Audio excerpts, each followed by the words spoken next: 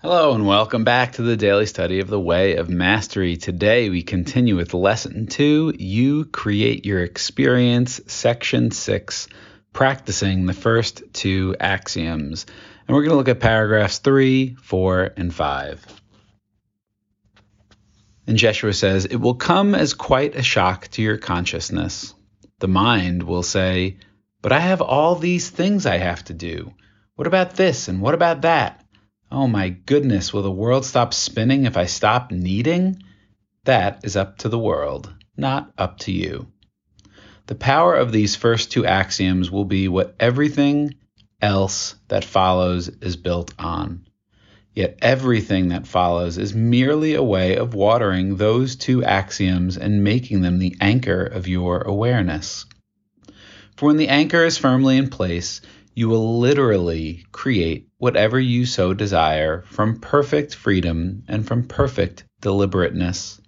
You will even transcend miracle-mindedness.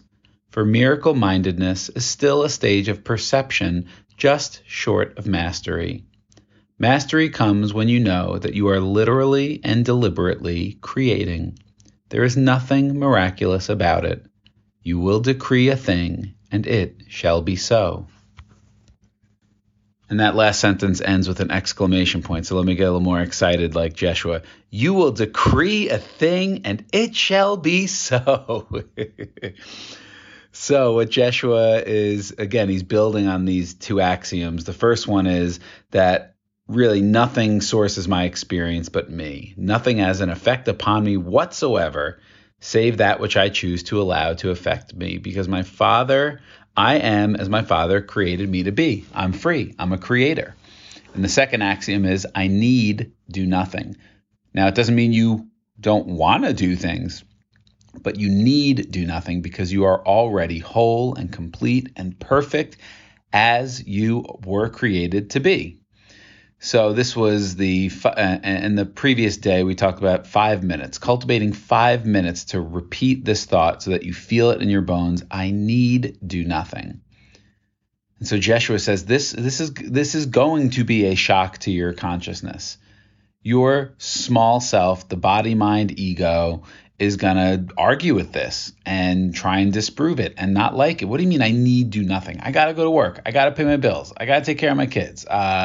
All these things that we feel like we need to do. Will the world stop spinning if I stop needing? And Jeshua just says, that's up to the world. It's not up to you. Because he's always bringing it back to you as your choice, as sovereign and free. And he says the power of these first two axioms is what everything else that follows is built upon. And I'm assuming that it's everything else means the entire course, the entire way of mastery. Maybe he means just the way of the heart, but I think it's everything else. Anything else falls on these two. And everything else is just a way of cultivating and watering. Think of it like a plant. These are the seeds, and everything else that Jeshua is going to teach us is a way of watering these seeds and making them the anchor of your awareness. Now, an anchor, think about that. When a boat is anchored, it can still move around in the water. It's not super rigid, but it doesn't move very much depending on how long the anchor chain is. But right, like we can stray in a way, like an anchor, a boat that's anchored, it might move around in the water, but it's like not going anywhere. It's moving within the circumference of the anchor's length. So as we water these seeds, we are always anchored in this knowing. And Jeshua I don't know if he said it earlier or if he says it later. I can't remember where it is. But he says like you can have like quote unquote negative feelings. You can have an experience, a feeling of anger, but we don't attach to it. We let it pass through us. We see it, we feel it, and then it goes. But we're always anchored in our reality as love, as God has created us to be, as a deliberate creator.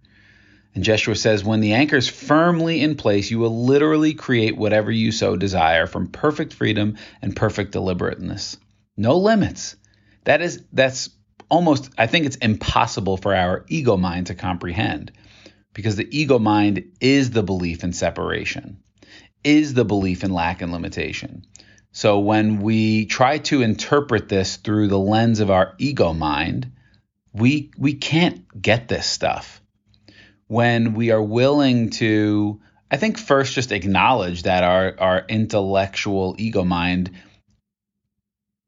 can never truly understand or integrate this information. I think it can understand it intellectually, but to like believe it and feel it in the bones, it can't. Again, because its very nature is separation. When we can just acknowledge that, then we can kind of soften, because we're so used to like reading a text and learning it and understanding it and like taking in the information. We can soften that part of us and experience this teaching from an embodied place, from a feeling place. How does this feel? How does this resonate inside of me? The vibration of the words. Am I receiving them? Am I willing to just be open to them? Even if I don't understand them, am I willing to be open to them? And so often when we're just that willing to be open, we receive the information, again, not intellectually where we understand, but we receive the vibration from a feeling place, and we get it without necessarily intellectually like understanding. We may not have words to it.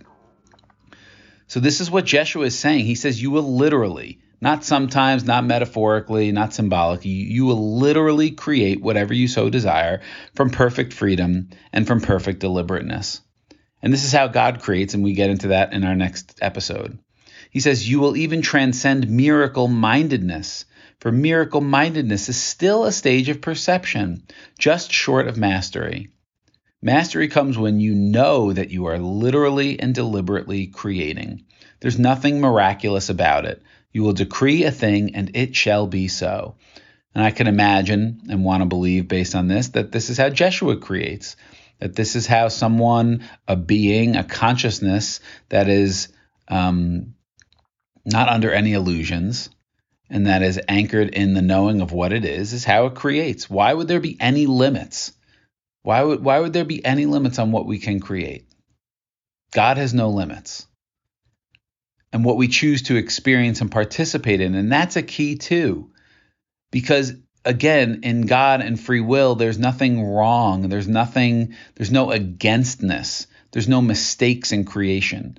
So if I'm just talking out loud here. If a being of consciousness wants to choose evil, so to speak, wants to choose, hurt and pain and trying to inflict lower things on people, on other beings, it has the full freedom to do so within God.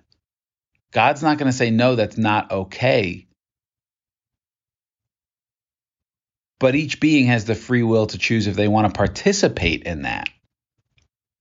Right? Think about that. That's freedom. That's deliberately creating your experience.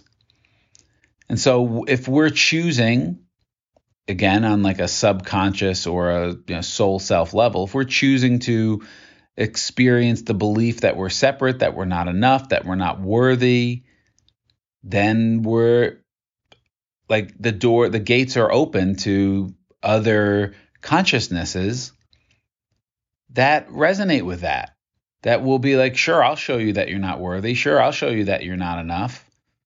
Because they're choosing to hang out in that space. They're choosing to create from that level. So no creation is wrong in God. And every creation, every consciousness has the choice of where they want to reside, of what they want to experience. So you'll see this even in this 3D world. You'll see people and the judgment is they don't care. The judgment is they're like turning a blind eye or they're in denial. But they're just choosing to have a different experience amidst so much chaos and darkness and negativity or even evil. That's the gift that we've been given, that we choose our own experience. Doesn't mean we choose what happens outside of us, but we choose our own experience. This is, again, radical to the ego mind. This will come as a shock to your consciousness. So mastery is when you are literally and deliberately creating. There's nothing miraculous about it, like, oh my gosh, how'd that happen? No, the master knows that everything comes from within. Everything is sourced from the master's deliberate creation. You decree a thing and it shall be so. Again, I think about the Lego movie and Emmett. He's like thinking about a double-decker couch and it forms. That's how powerful we are. And can we just be open to this? Even if we don't even if our mind wants to argue, just be open to it and maybe start to look for evidence in your world. All right, we're going to continue tomorrow with this idea and finish up this section. Thanks for listening. If you get value, like, subscribe, share, review. If you want to reach out to us, hello@revelationbreathwork.com. I love you guys. Thanks for listening, and we'll see you next time.